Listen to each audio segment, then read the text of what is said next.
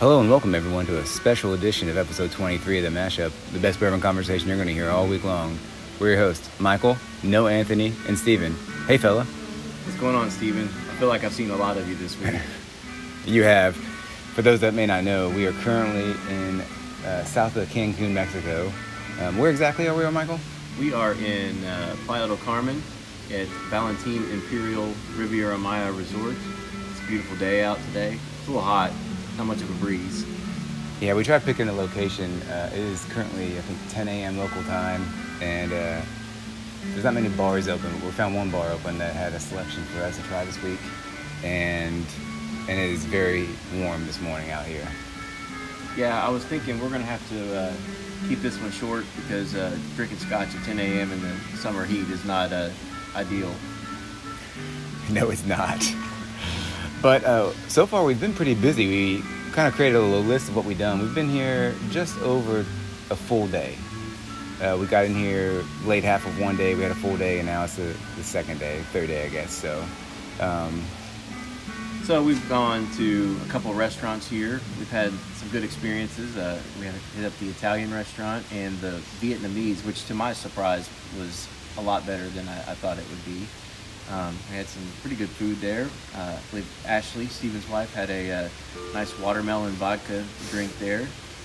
I had a Beam and Coke, which was Beam is the top shelf and bottom shelf bourbon that they have here. Yeah, there's only one selection. We do have there is one from Tennessee, I believe, right? Oh yeah, there is that one, but I'm not getting that. Right. But we've had fun in the pool. We're on an all-inclusive, so as you can imagine, the drinking has been quite extensive so far. Just trying a whole bunch of new things that we just don't have at home. So yeah, the drinks have been flowing. A lot of sugary frozen drinks with very creative names. That's what we have figured out here, is that people must create names as they go along and they create drinks. So we've got things like the Bob Marley, which is a red and green and yellow colored drink. We've got the Dirty Monkey, which has got some coffee in it, coffee liqueur. The Harvey Wall Hanger, which I still have no idea what was in that. There was about 30 different things in that. The Superman, which was red, white, and blue. Then of course you got like mimosas and margaritas. Of course we had to have an old fashioned. Oh, we had a shot called the Mini Beer, which did not have any beer in it, but was fantastic. yeah, it basically looked like a light beer with a big foamy head. I think it was just a combination of Coors and probably cremas or whatever. But as soon as we got, so there's two main pools. We're kind of staying at this half-shaped pool with a couple buildings go around. Then it's a short walk to the main pool, and that's where you have your swim-up bar.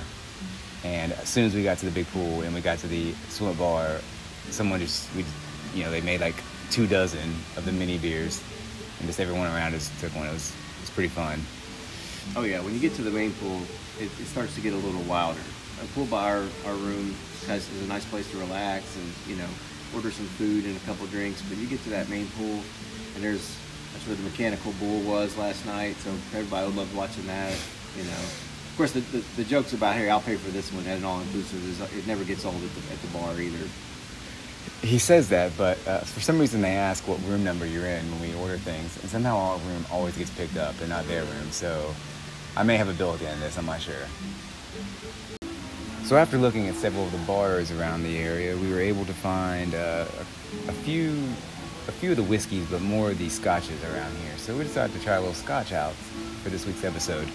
So for this week, we have a bottle of Ballantine's Fine Blended Scotch Whiskey. We kind of picked this bottle because it almost looks like Blanton's, the wording of it. So that's why we chose this one this week. Yeah, absolutely. It's I know nothing about Scotch, and so that's why we thought, what better place to do it than when we're down here at an all-inclusive, and if we don't like it, we can just dump it out and try something else. But this is Ballantine's or Ballantines, I'm not real sure, but the bottle's it's Ballantine's finest. Mm-hmm. So this has got to be the best one they make. It is a blended Scotch whiskey, 80 proof. The bottle is it's colored dark, so you can't really tell how much is in the bottle. Which of course I don't care here because I didn't pay for it. But it is Got a nice Scotch emblem on it, like a family crest. I'm assuming that's the Ballantine family crest.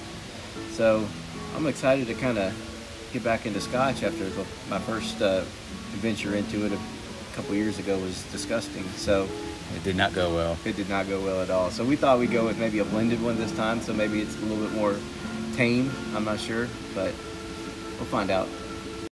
So we poured this thing, and after, Michael had mentioned the bottle is very dark, but with Scotch, it's always a very light product. Oh yeah, this is like apple juice looking color. This is I've referenced urine before, but this is a definitely a light color whiskey. Yeah. I don't know if that's typical or not. I have no idea of Scotch. I feel like it is from what I've seen, but we're probably wrong about that.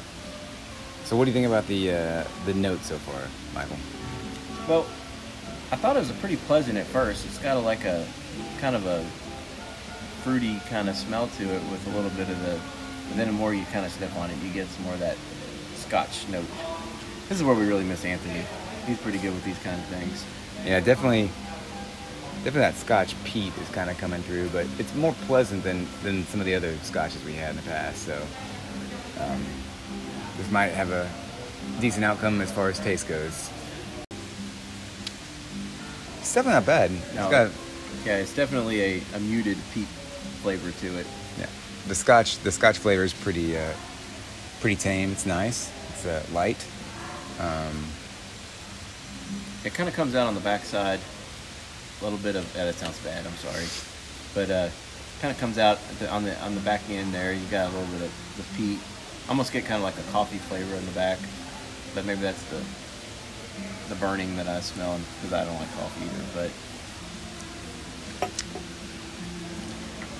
yeah, I agree with those. Those are pretty good notes, or pretty good tasting you have there. So what do you think, Michael, on the Ballantine? Should this be a pass, try, or buy? Well, I would say if you are at Ballantine and you see the Ballantine or Ballantine, I'm not real sure, you should definitely try it, because I'm not sure if we can even get this in America, in the United States. I think we can. I think I've seen it before. Have you? Yeah. Okay. Well, maybe you've seen Blanton's. That is true. Well, no, I don't think I've seen that either. No, I haven't seen that either. I saw some. We were hoping to see some here, but we didn't. But I think I would just try it at a place like this. I do think if you're, this is like maybe this is like a gateway Scotch. Kind of like, what was it? Maker's is a gateway bourbon. Eagle Rare. Eagle Rare is a gateway bourbon. Yeah, I would say this would definitely be a try. If you're interested in Scotch, it doesn't have that heavy peat taste, so that's not to put you off right away. But as far as my exposure to Scotch, I don't really have that much, but I would definitely, try it. It's nothing that you can't drink, so. I guess if you had an extensive bar at home and you had to have like a little bit of every kind of alcohol, liquor, I would put this one as my Scotch. And with that, thanks for listening to this week's edition. Please like and follow us on Facebook, Instagram, and Twitter at TheMashupKY. Also, let us know your thoughts on this bottle in the comment section. Until next time, keep it neat.